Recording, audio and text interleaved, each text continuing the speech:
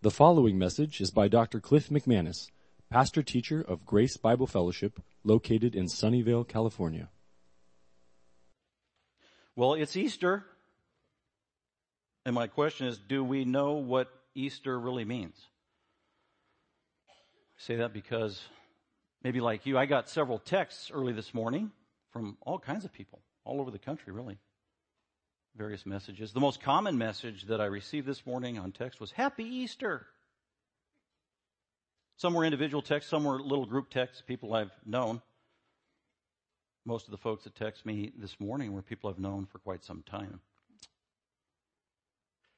And one of the messages, actually there were a couple that kind of saddened me when I saw it, was, Happy Easter. And it was a little group text. And there was a little bunny rabbit and a little chicken egg with a little chick in it. And what was sad about it, Happy Easter, have a wonderful day, was the person saying that not a Christian. Actually, they're an atheist. Someone I've known for decades, been praying for, witnessing to. And they were sincere. They truly believe that today's a great day to celebrate. And they celebrate it as Easter, but they have no affiliation. They don't attach it with Jesus Christ or the Bible whatsoever. So they're actually celebrating this day. So that was sad to see that. And then I got another one shortly thereafter from someone I know and have known for decades who's an agnostic. So here's two people, friends, people I love, saying, Happy Easter. And the irony, they don't even know what Easter's all about. And that's true all over. We all know folks, if we're Christians, we know people talking about Easter, Happy Easter, celebrating Easter, and they don't know its meaning. They don't know the fullness of it. So that's our privilege today as Christians, as God's people, for those of us who know Christ, or God's children, and He's given us the treasure of His Word, where He speaks to us. And here's the divine interpretation of what Easter is all about. And part of our worship is we have the privilege to go to God's Word together, and we're just going to listen to how God explained the meaning of Easter, or that first resurrection 2,000 years ago. And the more I read from Scripture, the better. The more I don't deviate from God's Word, the better. We want His thoughts, not mine. And by God's grace, my task is simply just to illuminate it and hopefully help God's Word be easy to understand and then apply to our life. That's our goal this morning. We're looking at Luke chapter 24 and the true meaning of Resurrection Sunday. And there are four Gospels. There's Matthew, Mark, Luke, and John. Four Gospels. Most of you are familiar with those. And God gave those, moved these godly men who were living during the time of Jesus, eyewitnesses, to write down an account of Jesus from His birth to His ascension on high, and then important highlights with respect to His ministry. And it's been preserved by God's grace for 2,000 years for us. And all four accounts talk about the resurrection of Jesus Christ. And here we see the meaning of the resurrection and actually historical details of actually what transpired. So that's our blessed opportunity we have this morning as we look to God's Word in Luke 24 to be reminded of the true meaning of Easter. Do we really know what it means? We do, because God has revealed this to us in Scripture. We're going to just look at Luke 24. If you want to follow along, I'm going to start at verse 1. We're going to go to the end. I'm going to skip a big section there from 13 to 35. Just to say one word about that. It's kind of a transitional portion of Scripture, and then we'll pick up the story, verse 36, and conclude. And what I've done is taken this narrative passage and just came up with 4 points to kind of align our thinking with it as we just walk through the text and see what it says. It's wonderful, blessed truths. And really what I'm highlighting here, what Luke highlights, is the true meaning of Easter, resurrection, the significance of here Christ's resurrection, rising from the dead. And this is an important reminder as we have the privilege to study this one event in the life of Jesus Christ, His resurrection. We can't forget that the resurrection is tied to other things about Jesus, and it's all a part of the same story. It's one complete story. So just a caution, we can't isolate the resurrection story apart from very important other elements regarding Jesus. We need to understand them all in their context. The resurrection only has meaning in the context of the rest of Jesus' life and also in light of who He is. It's not just an event to be celebrated without what came before and then also what came after. I'm reminded of that as if I were to ask you a question, what is the most important event ever in Jesus' life? Don't answer out loud. A, the birth of Christ. B, the death of Christ. C, the resurrection of Christ. And then D, the ascension of Jesus Christ. Don't answer out loud, but which one of those is the most important event in Jesus' life and ministry? I've actually heard sermons offering all four answers as the solution. Recently, Pastor Derek and I were somewhere at a fellowship time, and a preacher and then also a music leader who was actually pitting Easter against the birth of Christ. Well, the birth is more important than Easter. Because if the birth of Christ didn't happen, Easter wouldn't happen. And I'm thinking, wait, do I agree with that? No, I don't agree with that.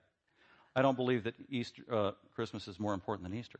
I've heard sermons that the resurrection is the most important event that happened in Jesus' life. I've heard a sermon, can remember it in detail, that the most important event in Jesus' life was his death, his crucifixion, the most important. And there are sermons where people will preach and emphasize the greatest event, the most important event in the life of Jesus was his ascension. So what is the correct answer? Which one is most important? The answer is they're all equally important, aren't they? They all go together. And that's how we're going to study the resurrection. The resurrection isn't an entity unto itself. It's really the completion of the work begun by Christ. And it even furthers even more work that he did with his ascension and his work that he continues to do as the high priest who intercesses on behalf of us. So we have the complete message of the saving work of Christ. So let's go ahead and look at it. And here we are looking at this glorious truth called the resurrection. 4 points there. And the first one is really what we're looking at in this text is something from a historical eyewitness who lived in the days of Jesus, and that is Luke, and he was an associate of the Apostle Paul. Luke tells us in his gospel clearly that he went around and interviewed many people and talked to eyewitnesses. He probably talked to Mary, the mother of Jesus. He talked to the women who followed Jesus, talked to other disciples who were there from beginning to end. And of course, he got information from the Apostle Paul. The Apostle Paul got divine revelation from the Lord Jesus Christ. And so Luke, moved by the Holy Spirit of God, amassed all this data, historical data, that he got from eyewitnesses, all about who Jesus Christ was and what he did. And then moved by the Holy Spirit of God, ensuring that he wouldn't make any mistakes and that he would do it without error, he wrote the Gospel of Luke, the inspired account. So these 4 main points we're looking at, this is true history. This is not fantasy. It's not mythology. It's not just an idea. It's not just one man's opinion. It hasn't been changed or dabbled with or changed over the course of centuries. It's been preserved by God.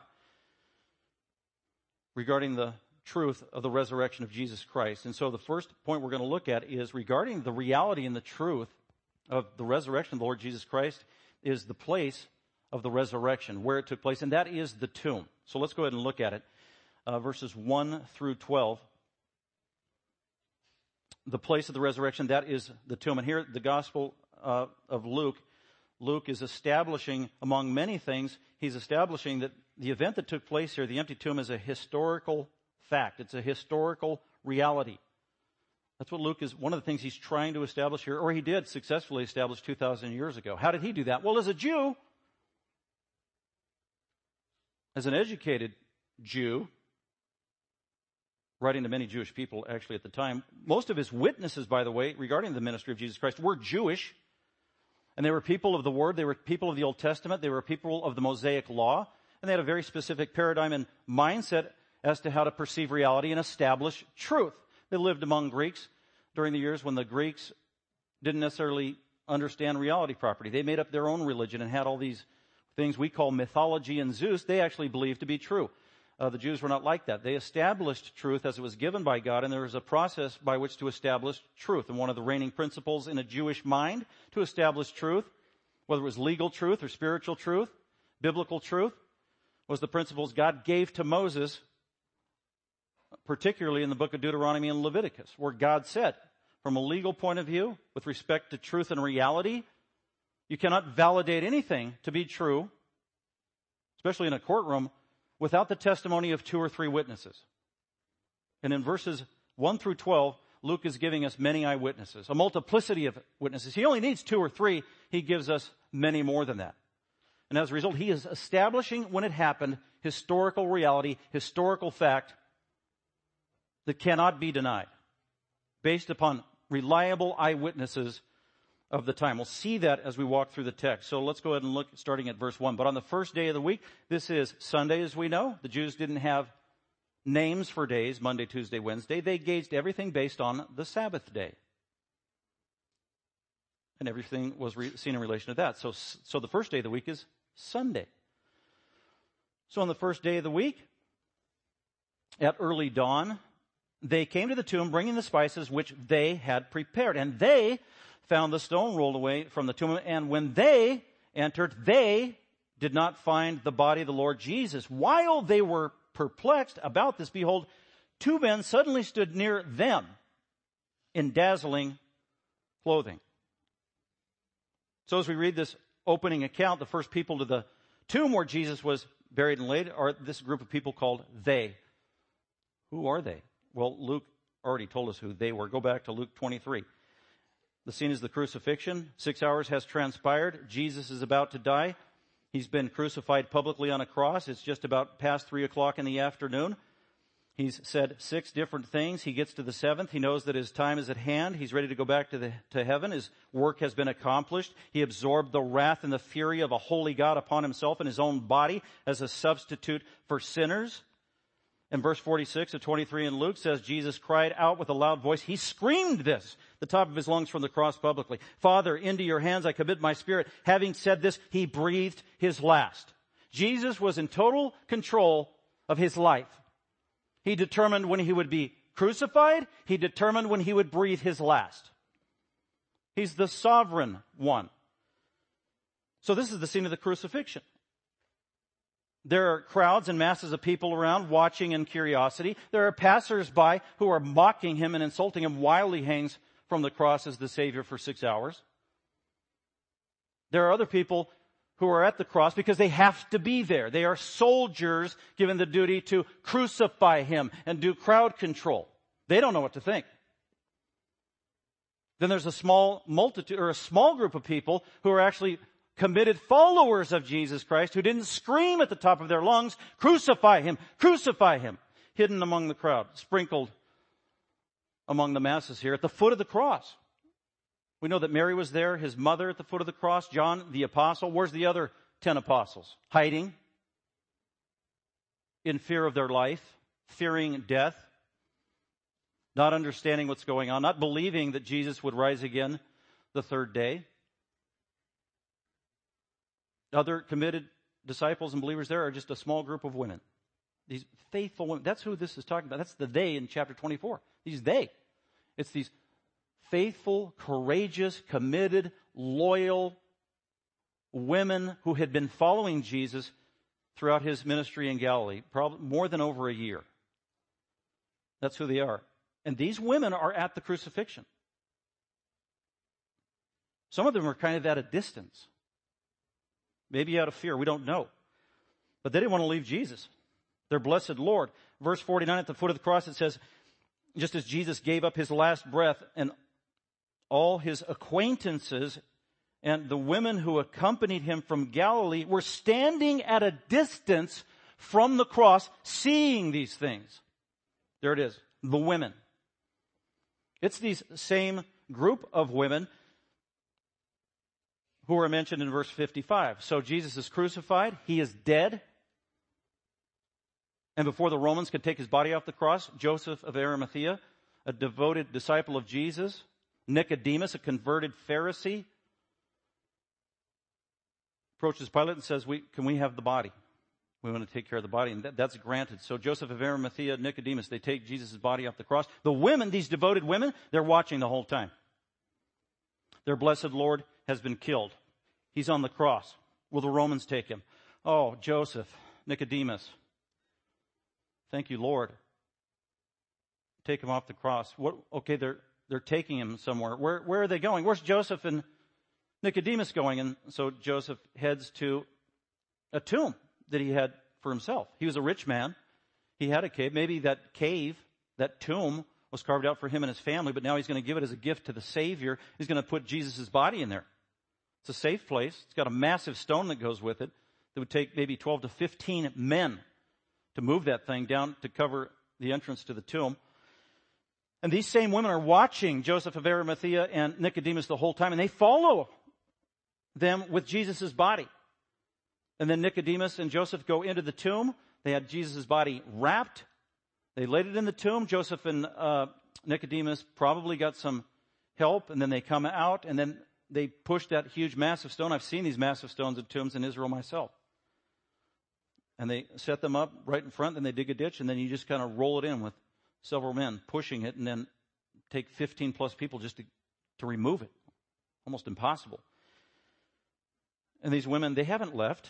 They're there the whole time. They're following behind. They watch where Jesus' body is laid. Up to that day, probably an unknown tomb. That's verse 55. Now the women who had come with Jesus out of Galilee, who followed him throughout the course of his ministry, saw the tomb and how his body had been laid. Now they know. Okay, ladies, that's where it is. And the ladies had a plan to keep caring for their blessed Lord, Jesus. Following through on typical protocol, the Jews in that day, when there was a beloved dead one, that the body would be tended to and anointed with perfume and oils as a way of even ministering to their loved one after they had died. And that's what they plan to do. Verse 56, chapter 23. Then the women returned and prepared spices and perfumes, and they're getting ready. And they can't do it on the Sabbath day because you can't do work on the Sabbath day. But we'll wait till after the Sabbath day. We'll wait till the first day of the week. We'll wait till Sunday. And we're going to go back with these expensive perfumes, and we're going to tend to our Lord. And we're going to rub his dead body down or anoint him with oils and perfume. So they don't believe that Jesus is going to rise from the dead. That's the whole point. They're going to go there early Sunday morning to anoint Jesus' dead body, which takes us to our passage here, verse 1. But on the first day of the week, on Sunday, early in the morning, the two other Gospels say that it was almost just the break of day, just as the sun was rising at dawn. As early as they could possibly do it, they're going to go. And they think that Jesus is still dead. And they're thinking two things. Jesus is still dead. He is in the tomb. We need to anoint him. And also that big, huge, massive, irremovable stone is still in front of the cave. How, literally, one of the Gospels is, they were talking among themselves, how in the world are we going to move that massive stone? That's what they're talking about. John tells us that before this group of ladies made it to the tomb, Mary Magdalene made it there ahead of them by herself. In John chapter 20, it says that Mary Magdalene, and her alone, actually went to the tomb while it was still dark. And if you compare all four Gospels, it turns out that Mary Magdalene ended up going to the tomb, didn't see Jesus, went back, told Peter, didn't know what happened to his body, thought he was stolen. She went back to the tomb, and the second time she went back, Jesus Christ appeared to her literally, resurrected as the Lord. But right here is the account of these women. But on the first day of the week at early dawn, they came to the tomb, these women bringing spices which they had prepared, and they found the stone rolled away from the tomb. Praise God. How did that happen? But when they entered, and we know that an angel had removed the stone, supernatural angel from heaven, and they decided to go in. They were invited. In another gospel account says an angel invited them to go in. Go look. He's not here. And so they do. They muster up the courage. They go into the tomb. They entered. They did not find the body of the Lord Jesus. You can just think of the shock. They weren't rejoicing when they went in. They're expecting to find Jesus dead. They go in. His body is gone. So it's not time for celebration. They weren't thinking, hallelujah, resurrection. That was not a part of their mind thinking at all. They entered in, didn't find his body. As a result, verse 4, they were perplexed. They were questioning, oh my goodness, what happened? Oh Lord, help us. Where's his body? Maybe they were thinking what Mary Magdalene was thinking. His body was stolen. His enemies have taken him. So they were perplexed. They were just emotionally shaken to the core, and not in a good way. Perplexity. Then all of a sudden, here's this group of women in this dark cave with an empty tomb, totally perplexed, maybe even scared, and all of a sudden, boom! Did I scare you? Well, that's what the text is trying to do. That's what behold means. Literally. out of nowhere, instantaneously, two men appeared right in front of him. Behold. Behold, two men suddenly stood near them. These were angels. We know this from the other account. Two. There were only two. They looked like men. They didn't look like women. They looked like men. Males. Grown males. Human forms. Human bodies. So there was something recognizable about them. But there was also something distinct about them that was actually awe-inspiring. And that was what they were wearing. The text says, what were they wearing? The two men stood near them in dazzling clothing. Bright as lightning, flashing lightning, brilliant light coming from their garments, maybe even as bright as the sun, and they have to shy away from it. This is abnormal. Humans don't dress like this. This is from another world, and that's why they were so overcome and so overwhelmed at the presence of these two angels. They knew that something was different in their midst. And humans in the Bible all throughout history are always startled by the presence of angels, because of their appearance and also because they are sinless, and with that brings guilt upon us. When we're in the presence of sinlessness, that brings guilt. We are exposed.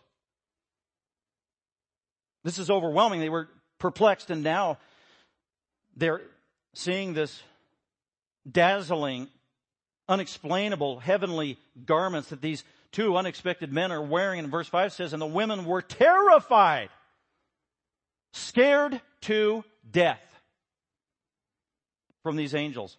What did? They bowed their faces to the ground. The only thing they could do was just for cover. Bowing their faces, maybe in shame, just out of fear, to the ground, not knowing what to do. So the angels spoke to them, ministered to them. That's why they came. Why were these angels? Because there was an angel that came, moved the stone. There was an angel that came, moved the stone, sat on the stone, said a few words, come on in. There are two angels sent from God in the tomb. What were the angels there for? They were there to be messengers to all of the disciples that came that day to explain to them the meaning of the significance of why Jesus' body was gone. They were interpreting truth for God to Jesus' disciples. God's truth needs to be interpreted, and it needs to be interpreted accurately, and that was the job of the angels. His body wasn't stolen. The Romans didn't take him. There's no swoon theory. He didn't fake a death. Here's God's divine interpretation from authoritative angels. By the way, there's two angels. They are validating biblical truth in accordance with Deuteronomy 19. Truth can't be validated unless you have the testimony of two or three witnesses. And there's two angels from God validating, here is the story, here's what happened, here's where Jesus is, here's what's going on. And they say to the women, they know they're scared, why do you seek the living among the dead? Or what do you seek the living one among the dead? They know it's Jesus they're looking for. And they just point blank. He is not here, but he is risen. He is risen. How glorious is that? That's the good news. Now, keep in mind, these women, as far as we know, they're named a little later. They had been walking with Jesus, following Jesus. They were part of the entourage of Jesus up in Galilee for maybe 2 years. These women. So there's the 12 apostles and then this group of women. What were they doing? Well, Luke 8 tells us. They were helping Jesus. They were ministering to Jesus. They were ministering to the apostles. They were collecting money to give to the apostles, giving it to Judas, that reliable guy, the treasurer, so that they could buy food and whatever they needed as they were traveling. So that's who these women were, and that's what they were doing. So these women were often with Jesus, and so for 2+ years, maybe, they were hearing undiluted teaching from the Lord Jesus himself on all matters that he'd been talking about to the apostles. And so at least for the last 6 months up to this event, Jesus had been emphasizing a new truth or new revelation that from now on, my goal is to go to Jerusalem and to be betrayed and to be arrested and to be beaten and to be rejected and to be killed and to be crucified. He'd been saying that for 6 months. We've been talking about the last couple of weeks. He was saying it to the 12 apostles, but he was also saying it to these women and anybody else in immediate vicinity in that private group that was following Jesus for those last 6 months. These women were in that group. They had heard, guaranteed, on more than one occasion, Jesus explicitly say, okay, disciples, there's the finish line. 6 to 3 months away. Not here in Galilee, it's in Jerusalem. Where they despise me, where they hate me, where they've tried to murder me, where they've chased me out of town, where they tried to stone me, where they've already accused me of blasphemy. That's the goal. And when I go there, I will be rejected. I will be arrested. I will be killed. I will be crucified. But I will rise again 3 days later. Now, he said that several times, and they had, when he said that he was going to die, they didn't want to hear it. They didn't hear it. Did not register. Does not compute. Just whoosh, right over the head. So up to this point, they still don't know why Jesus had to die. Totally confused. They had false teaching from the Pharisees for decades. Old Testament truth had been shrouded in human tradition and error. They also needed their understanding enlightened by the Spirit of God because they were fallen, finite humans. We need the same thing. So they don't understand the meaning of his death. That's why they think he's still dead and came to anoint his body. So they've been living in this fog for maybe 6 months to a year about the reality that he had to die. Not only did they not know he was going to die, they had no idea what the meaning of it was. And then look what happens. From these divine agents from Almighty God. He is not here. He's risen. Remember how he spoke to you while he was still in Galilee? You remember? You should know this. Why is his resurrection a surprise to you? He told you this several times. I will die. I will rise again 3 days later. Do you not remember? Well, this time the Spirit of God intervenes and jogs their memory, and they do remember. Verse 7, well, what exactly did Jesus say? What was the message? Well, that the Son of Man, that's Jesus, must be delivered. He must die. That's God's plan, the Father's plan, Jesus' plan. He must die. And he must be delivered in the hands of sinful men, evil men, wicked men, the Jewish leadership, the Romans, and be crucified. Nails in the hands, nails in the feet. One of the reasons they didn't want to hear that message is because crucifixion was reserved for the worst of despicable sinners. You only crucified the worst of the worst. Cursed is he who hangs on a tree. Only a cursed man would be hung on a tree and crucified. So that's why, no, Jesus, you're not cursed. You're the blessed Savior. You are our Master. You are our Lord. We follow you. You are the Holy One. You are the Messiah. You can't be the cursed one. Unthinkable. But he also said that he would rise on the third day. And verse 8 says, and they remembered his words, boom, instantaneously. See, that's the work of the Holy Spirit on the mind of a believer. And that's called illumination, allowing them to understand that glorious truth. That's what God did to us when we heard the message. We were unbelievers. We were dead in sin. We were obtuse in our thinking. We were darkened in our mind and in our thoughts. We couldn't respond to a spiritual stimulus from God. We couldn't save ourselves. It's not dependent upon logic or amassing information or the performance of the one telling us the truth and his skill as a rhetorician. It's all the work of God. You hear the truth, and it's when God sovereignly, through his Spirit, in conjunction with the living Word of God, as it goes into our mind and we think, God opens up our understanding. He takes away the veil of unbelief, the veil of sin, the veil of satanic blindness through the power of his Word and the Holy Spirit so that we can believe and understand, finally. That's how every single one of us who are Christians got saved. We heard information, and we were dull, or we resisted, or we didn't believe, or we thought we knew. And we didn't, and then God just did a miracle. And we were born again by the living Word of God and the power of the Holy Spirit, says Titus 3. So here's the Spirit of God doing his work. What a glorious thing. And there's an instant change. They go from being totally perplexed, totally terrified. And then the other Gospels say that as soon as that happened, they were just filled with joy, immense joy, unspeakable joy. They'd seen the light. They know the truth. He is risen just as he said. Oh, this is what this means. He is the Messiah of the Old Testament. As a result, they scattered and ran as fast as they could back to the other disciples, especially the apostles. Oh, we need to tell the apostles. You know those guys, the 10 guys hiding, they'll go locked up and hiding, isolated away from it because they're fearing for their life. We need to go tell them the good news. And that's what they did. Immediately, they returned from the tomb and reported all these things to the 11 apostles and all the rest of that small group of disciples. And you would think that the apostles, when they heard this from the women, were, oh man, that is awesome. Thank you, ladies. That is so fantastic. We want to go see Jesus ourselves. Well, that's not how they responded. But anyway, verse 10, well, who were these amazing women? Well, they were specifically Mary Magdalene and Joanna and Mary, the mother of James.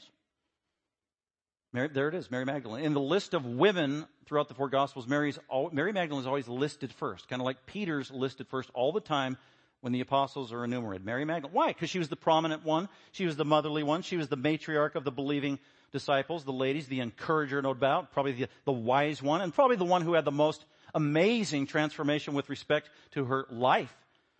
The Gospels tell us that Mary Magdalene here, what was her sin? She was possessed by 7 demons. She was a demon-possessed woman. That means she was an evil woman. She opened herself up to demon possession. There were things that went on that led to that. And once she was demon-possessed, there was a lifestyle characterized by demon possession. It was gross. It was dirty. It was immoral. It was depraved. It was blasphemous. Utterly. To the core. Being possessed by 7 demons. There was no more sinful, wicked, evil person when she was in that state. And God in His grace, Jesus in His mercy, saw this woman, didn't shy away from her, didn't fear her, didn't think she was unclean. He had compassion for her. He loved her as a sinner. God so loved the world that He gave His beloved Son, the Lord Jesus. And He saw Mary Magdalene at some point, gave her the truth of the gospel, and because He had sovereign power as the Son of God, cast out those demons. And in an instant she was transformed, made new, a new creation. Follower of Jesus, child of the King. Born in the family of God, adopted forever, secure in Him, follower of Christ, and the most devoted, loyal follower of Christ. That's Mary Magdalene. Amazing. What a message for us. What's the good news? Jesus is in the business of changing people. Jesus is in the business of transforming lives. If you're here this morning and you haven't been forgiven of your sin, you're running from God, you're hiding from guilt, you have fear of death, you know ultimately deep down you've got to get right with your Maker. You're trying different things. You've been trying different things. Ultimately they're all futile. It's not too late. Doesn't matter what you've done. Doesn't matter what the sin is. It's forgivable because of who Jesus is and His work of death on the cross and resurrection. So He is. He's calling out to you through the gospel, through the Spirit, through other believers, through His living word, wooing you, convicting you, pleading with you that you would confess your sin, admit to the Creator, cry out for a Savior. When you do that and understand that Jesus died as your substitute on the cross and absorbed God's wrath on your behalf, He'll save you in an instant. He'll make you a new creation. All your sins will be forgiven. That's the good news of Christianity. That's the meaning of the resurrection. That's what's going on. And that was Mary Magdalene. Another changed lady, Joanna. Who was she? This is amazing. Luke 8 says that Joanna was married to this guy, Chuza. Well, who's Chuza? Chuza was the house steward of Herod Antipas. Herod Antipas, the son of Herod the Great. Herod Antipas, the one who was in charge of all the region up in Galilee where Jesus spent most of His time doing ministry, and also down Perea where John the Baptist did ministry along the Jordan River. Herod Antipas, the one who had John the Baptist's head chopped off. Herod Antipas, the evil, wicked adulterer who abandoned his wife and married somebody else's wife. Herod Antipas, not only an adulterer, but an incestuous one at that, as he marries this woman who's not his wife, who is his niece and half-sister. And John the Baptist called out his sin, and Herod Antipas had John the Baptist murdered, decapitated. That Herod Antipas, sovereign authority in the entire northern region of Israel where Jesus' main ministry was, that Herod Antipas. The same Herod Antipas who entertained Jesus during the last week of His life in a kangaroo court, mocking Him, making fun of Him. Do tricks for me. King of Jews. And Scripture says that Jesus answered him not a word. Well, that Herod Antipas. And Chuza was a man who was an assistant to Herod Antipas. He took charge of his palace. He was in charge of his finances. How do we know? Because of the Greek word used by Luke in Luke chapter 8. That's who he was. The personal steward of Herod Antipas in his temple there. And Chuza was married to this woman named Joanna. Joanna became a believer. Joanna lived probably near or in the temple of Herod Antipas, the one who would also be guilty of condemning Jesus to death. Joanna. How did she become a believer? She was sick with some disease. Jesus had compassion on her. He healed her. Can you imagine that? She had some unexplainable disease. Maybe it was very severe. Jesus healed her fully and perfectly. She became a devoted follower of Jesus Christ. She was a woman of means, no doubt, as in terms of her affiliation with Herod Antipas's temple. And as a result, she was used by God sovereignly to love Jesus, minister Jesus, follow Jesus, and also give materially to Jesus and the disciples so they could minister. She's putting her neck on the line. She's putting herself in a very dangerous, compromised position. She doesn't care. An amazing woman of courage. And then finally, Mary, the mother of James, was also in this group. Mary, the mother of James and Joseph. James is highlighted here because James became one of the 12 apostles, but not his brother. James the Less. There was James and John. They were apostles, and there was another James, James the Less. James the younger one had 2 brothers. And that's who these women are. Amazing. So these women went to the tomb, ministered to Jesus, thought he was dead, reminded by the angels that he is alive. They believe. They are ecstatic. They are worshiping when they get to meet the Lord Jesus, and they do. Another scripture passage says the Lord Jesus actually appears to these women in a resurrected body, and they worship him. Verse 11, but these words appeared to them as not. So they go back and tell, verse 10. So they go, all the other women, and they went back and they told the apostles this great news. Verse 11, but these words appeared to the apostles as nonsense. And they couldn't believe the women. Verse 12, nevertheless, Peter gets up in a hurry and he dashes to the tomb and he runs in the tomb, stooping and looking in. He saw the linen wrappings only, and he went away to his home, marveling at what had happened. Wow! I don't know what happened, but it is empty, like they said. And that tombstone was removed, says Peter. And we find out later in Luke chapter 24, very mysterious verse 34. It says that the Lord has really risen and appeared to Simon Peter. 1 Corinthians 15 says the same thing. Jesus rose from the dead and he appeared to Cephas. There was a private appearance of the Lord Jesus Christ on Easter Sunday between Jesus and Peter alone. And the Gospels don't mention when it happened. We don't know when it happened. We know it happened on Easter. We know none of the details. It was between Jesus and Peter. They had some business to take care of. Because the last conversation that Jesus had with Simon, it was not good. Lord, I'll go with you anywhere. No, you won't. You're going to deny me. You're going to deny me 3 times. No, I won't, Lord. He did deny him. He denied him 3 times. And he went out and wept bitterly, utterly distraught, and then went into hiding. And the Lord Jesus graciously appears to Peter privately and reveals himself in glory to Peter, and no doubt reminded him of these truths. I told you I was going to rise again from the dead. And no doubt the Spirit of God, ching, enlightened Peter. What a glorious truth. So that's the place of the tomb. Again, notice, Mary Magdalene, Joanna, and Mary, the mother of James. Again, the confirmation being made to a testimony of 2 or 3 witnesses. The other scriptures tell us that the Lord Jesus Christ in a resurrected body appeared to these women. And it says they worshiped him. And as a matter of fact, it goes into detail that Mary Magdalene, when she saw Jesus, she thought he was the gardener. Can you tell me where they've laid my Lord? And he's like, Mary. And she said, Rabboni, Rabbi, teacher, master, it's you, Jesus. And she just clung to him, holding him, worshiping him, probably weeping, kissing his feet. Jesus was welcoming that worship. He was the God-man. And they said, okay, that's enough. Mary, you got to go tell my apostles and tell them where to meet me. And she did. So they all worshiped the risen Lord Jesus. Let's go on after the historical fact of the empty tomb. Let's go on to the person of Jesus, the significance of his resurrection. If you don't understand who Jesus is, you don't understand the meaning of the resurrection. Cultural Christianity out there, oh, it's Easter, yeah, Jesus rose from the dead, whatever that means. A lot of people that say that, they don't even believe that if you press them. So you actually believe that Jesus crucified, lost all his blood, literally died, was dead and buried for 3 days, and then actually came back to life in the same body. If you press most people, say, I guess it didn't happen. But it's a nice idea and it inspires people. We are told.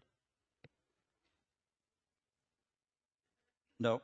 So we got to learn about the person, and the person of Jesus Christ, what he was like after his resurrection. He is still that same person. And that's how you become a Christian. It's really the essence of eternal life isn't how long you will live. It's not a quantity of life. The essence of eternal life, If I were to ask you, do you have eternal life? If you're a Christian, you say, yeah, I have eternal life. What does that mean? Well, I'm going to live forever. Well, not really. I mean, yeah, but that's secondary. The essence of eternal life is the definition that Jesus gave of eternal life in John 17. This is eternal life, knowing God the Father and His Son, Jesus Christ. Eternal life is not primarily quantitative, it is qualitative. Do you know the Creator of the universe and His blessed and only Son, Jesus Christ the Savior? Intimately, personally, in a way you don't know anyone else on earth. That is eternal life. And it lasts forever, and it can't be taken away. And it's between you and God alone. And it's His gift to you. It's the Lord Jesus. Knowing Jesus Christ. Well, what about Jesus? Well, let's look at the person of Jesus, verse 36. While they were telling, so Jesus appears to the women. Well, first He appears to Mary Magdalene, then the rest of the women. And then He also appeared to the soldiers who fell over dead. So He's making all these appearances. There's all kinds of witnesses. The angels witnessed the fact that He rose again from the dead. And then Jesus appears to Peter at some point on Easter Day. We don't know when. And then now He appears to two more disciples. These disciples, verses 13 to 35, these were close associates and friends of the 12 apostles. One of them is named Cleopas. How do we know that? Because Luke tells us. How does Luke know that was his name? Because that's probably a person he interviewed to write this. Hey, Cleopas, I heard I heard Jesus appeared to you. I'm like a Johnny-come-lately. I wasn't really around when Jesus was ministering. Can you tell me about that? And he did. And here it is. So Cleopas and one of his friends, on Resurrection Sunday, they were in Jerusalem. They decided to walk home 7 miles going north from Jerusalem to Emmaus, little town. And they're walking along, and they're distraught. They are saddened. Oh, I can't believe the Lord Jesus has been crucified. What are we going to do? And now our master is gone. And while they're talking, all of a sudden this man shows up and starts walking with them. A stranger off the street starts talking. Hey, guys, how you doing? And lo and behold, it is actually Jesus Christ Himself risen from the dead. And they're going on, and they're talking, and they're talking about these things, and Jesus, who they don't even know who He is yet. What things? And they're like, what do you mean, what things? You don't know, you've got to be the only one around that doesn't know what things have just transpired in Jerusalem on this Friday. Well, what do you mean? And then they proceeded to tell Jesus about who Jesus was and how He's betrayed and murdered and crucified. And then Jesus is listening, and then they finally arrive on their 7-mile journey. Hour and a half or so walking, if they were walking, and they get to their house, and they invite Jesus in, and they plead with Jesus to come in, and He does. By the way, they can't recognize Him because they were prevented from recognizing Him, says the Bible. Then they go in and have dinner with Jesus. Jesus gives them a Bible study from the Old Testament, starting in Genesis all the way to Malachi. What is He doing there? He's explaining the plan. Hey guys, you're Jewish. You grew up in the synagogue. You know the Bible. You believe it. Here it is. Look at this. Genesis 3:15, the Messiah had to die. Isaiah 53, the Messiah had to die. Psalm 22, the Messiah had to die. Psalm 16, He had to rise again from the dead. Isaiah 53, He died in the place of sinners. Isaiah 53, He was crushed by Almighty God on the cross. And He explains that plan, and then it says, after dinner, after the Bible study, their eyes were opened. That was a sovereign work of God, same thing.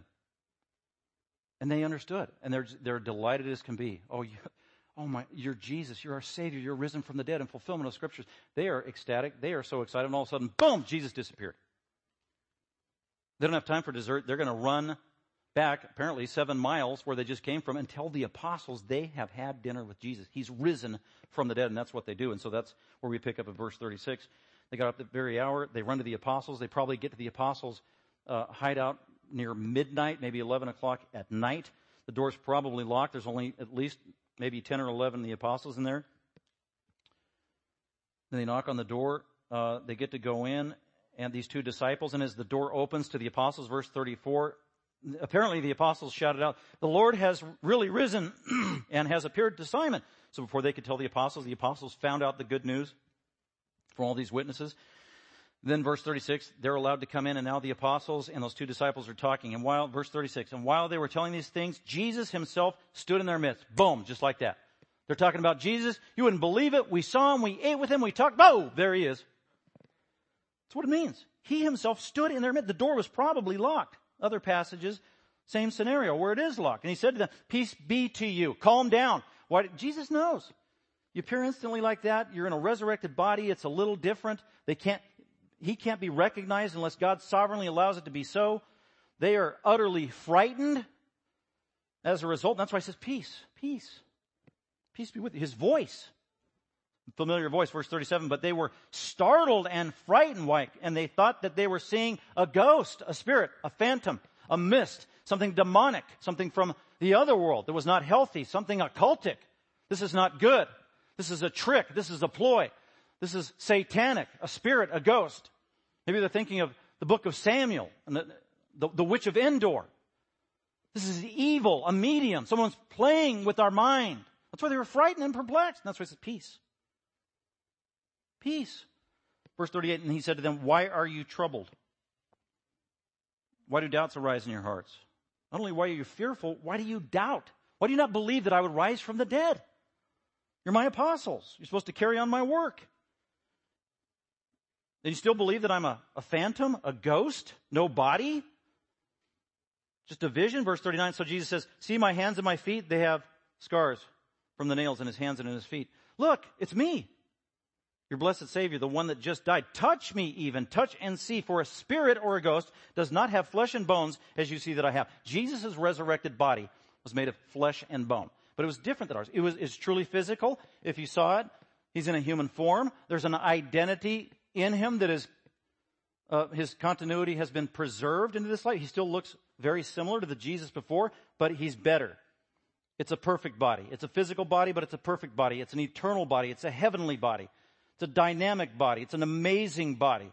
A flawless body, one that will live forever and ever, one that can live in this world and thrive and also live in the other world for all eternity with God, with the angels. This is an amazing body. It's not dependent upon earthly things. And that's what he's saying. Here, touch me, see. The Spirit doesn't have flesh and bones, you see that I have. And when he had said this, he showed them his hands and his feet. Eyewitness account. 2 or 3 witnesses, verified, validated. It becomes at this moment a historical reality that is undeniable. What is the proof or the evidence of the gospel? Proof and the evidence of the gospel is that Jesus Christ rose from the dead. That's the evidence. And you can have that confidence when you go and talk to an unbeliever, a critic, a skeptic, sort of poking holes in your Christianity, making fun of you or whatever. Maybe it's a sincere unbeliever asking questions. And you give them the simple good news. Bad news is you're a sinner, separated from God because of sin. The good news, God made a solution. He sent Jesus, the God-man, to die in your place, to absorb the wrath of God. Buried, rose again from the dead after he died. He ascended on high. He's the King of kings and Lord of lords. He's the only Savior, and if you repent of your sin and believe in him, you shall be saved. Why should I believe that? Because there's evidence. Show me the evidence. I'll tell you the evidence. The evidence is he rose again from the dead 2,000 years ago. And multitudinous, reliable witnesses saw it, verified it. That's what the scripture says. Acts 17 says that the resurrection of Christ is the only proof needed to declare the gospel with authority. To any unbeliever, it doesn't matter. Whether an atheist, agnostic, educated, not educated, male, female, it doesn't matter their economic status. It doesn't matter how much information they have had before. Doesn't matter if they're religious, Buddhist, Islam, Muslim, New Ager, an unsaved Baptist. It doesn't matter. The same message saves all. And what is the greatest proof? It is the resurrection of Jesus Christ. Don't be detracted when someone asks you, give me more proof, give me more evidence. There is no greater proof. There is no greater evidence. Jesus Christ is risen and alive today. That's what's going on here. Here's proof. I'm risen. While they still could not believe, because of their joy and amazement, he said to them, have you anything here to eat? Well, that's weird. So they gave him a piece of broiled fish, and he took it and ate it. Why do you do that? Well, it says they still didn't believe. Here, touch me. You still don't believe? Well, first of all, here's my voice. Do you believe me now? No. Okay. Here's my scars. Touch me. Feel? Do you believe me now? No. Okay. Well, all right. Let me eat something. I'm not a ghost. He eats it. Okay, we're satisfied. And so for 40 days, Jesus existed in that resurrected body, and he selectively only appeared to his disciples, and it was the disciples he wanted to appear to. He didn't go out in public. He didn't go to the unbelievers. He didn't go to the Romans. He didn't go to the Sadducees and Pharisees who killed him. He selectively only went to disciples that were his. And Scripture says 10 times he made physical appearances. To Peter, to the disciples, the apostles, the women. To James, his half-brother who didn't believe he was the Messiah. A special appearance to his sibling. James, do you believe now? And then it says he appeared to 500 of his disciples, all at one time. And then Jesus ascended into heaven, and the apostles that were there when it happened, and he was taken up by angels in the clouds in glory. And the angels said, what are you looking up into the sky for? He's going to return in like manner. He's going to come in a physical body. He's going to come with the angels. He's going to come in glory. He's going to come to Jerusalem. He's going to land on the Mount of Olives and reign as the King of Kings and Lord of Lords. That's this Jesus. Jesus exists right now in heaven the same way he was right here. In a resurrected, perfect, physical body. Does Jesus have a physical body right now in the form that looks like a human? Yes, he does. And that is the Jesus we worship. Has he retained all the attributes of God? Yes. Even omnipresence? Yes. How is that possible? I have no idea. I believe it by faith. That's what the Bible says.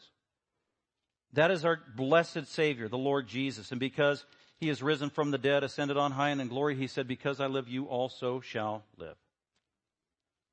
We're going to have the same body that Jesus did. He's going to transform, metamorphosize our body.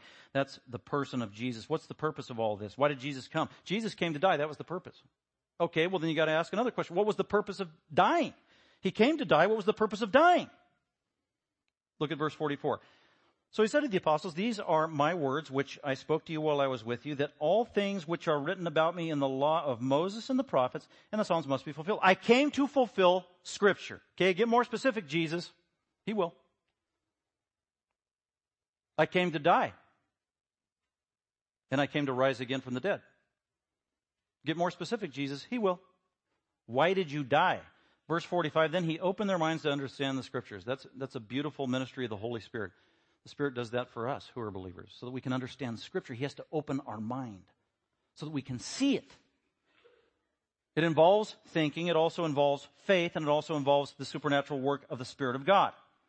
Can't go to God on your own terms. Can't go to God with your own logic. Can't go to God with your own human, finite thinking.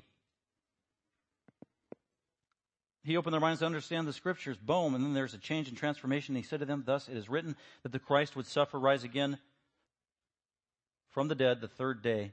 And here it is.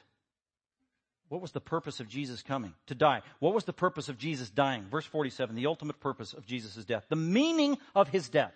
That repentance for forgiveness of sins would be proclaimed. That is the Christian message. That's the mission of the church. Right here. In order that, for the purpose of, go and represent me, be my disciple, start the church, infiltrate the world, talk to unbelievers. To do what? To be good models and examples? No, not primarily. To do things for people? No, not primarily. The main thing is we've got a message to share. That's what he's saying. That's the mission of the church, and here's the message. It's called the good news. That repentance for forgiveness of sins should be proclaimed, should be preached because of who Jesus is, because he fulfilled Scripture, because he died and rose again in fulfillment of those Scriptures. That is our message. We go out and preach this to the world. That's what we do. We don't lose focus. Go and evangelize the world. What is the greatest, most unique privilege that the church has in this life today? What is the most unique thing that the church can do in this life that we can only do in this life that we can't do in heaven? That's our mission. Some would say, well, worship. No, we can do worship in heaven. We will for all eternity. We worship now, but it's not unique. Some say fellowship. No, we'll have fellowship in heaven forever. Well, service. No, we'll serve forever in heaven. What is that unique, distinct, and mission of the church is to share the good news, the gospel. We can't do that in heaven. It'll be too late. And that's what this is. This is the glorious message of the good news, that repentance, forgiveness of sins would be proclaimed. It is preached. It's done. It's already accomplished. That's our message. It's a unique message, unlike other religions and philosophies. And they take various forms that they say things like forgiveness can be earned, forgiveness can be bought. The worst one, forgiveness is not needed. No, that's not the message. The message of Jesus Christ is the only message, the most important message. Repentance, forgiveness of sins should be proclaimed because it has been secured by the work of Jesus Christ. We don't earn it. We don't deserve it. It is given as a gift by grace through faith through the glorious work of our gracious God. That is the purpose.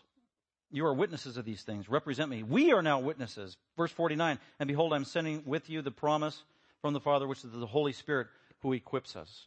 That is the purpose. And then finally, the pinnacle of the resurrection. You can't talk about the resurrection apart from the death of Christ, the birth of Christ, the ministry of Christ, the person of Christ. And you also can't talk about and understand the significance of the resurrection apart from the pinnacle of his ministry on earth, and that was the ascension. And that's verse 50 through 53. So Jesus leads out his disciples and the apostles. He's ministering to them, encouraging them. They go as far as Bethany, which is just about 2 miles east of Jerusalem, very close, where Lazarus, Martha, Mary lived. And he faces his apostles and he lifts up his hands. And he lifted up his hands and he blessed them. He prayed for them.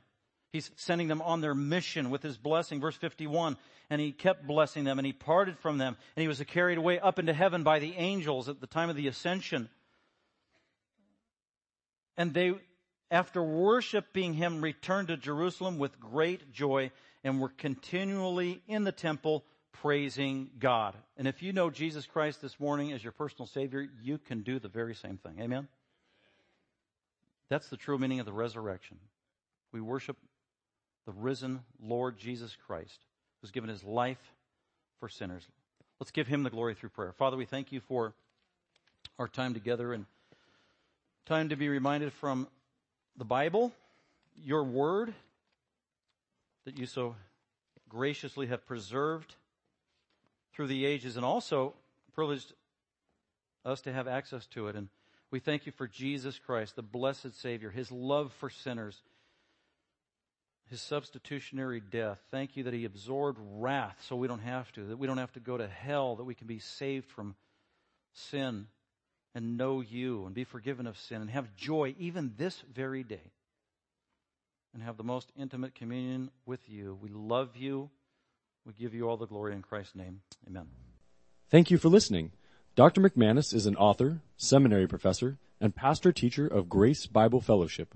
For more information about Grace Bible Fellowship, please visit our website at gbfsv.org or call us at 650-630-0009.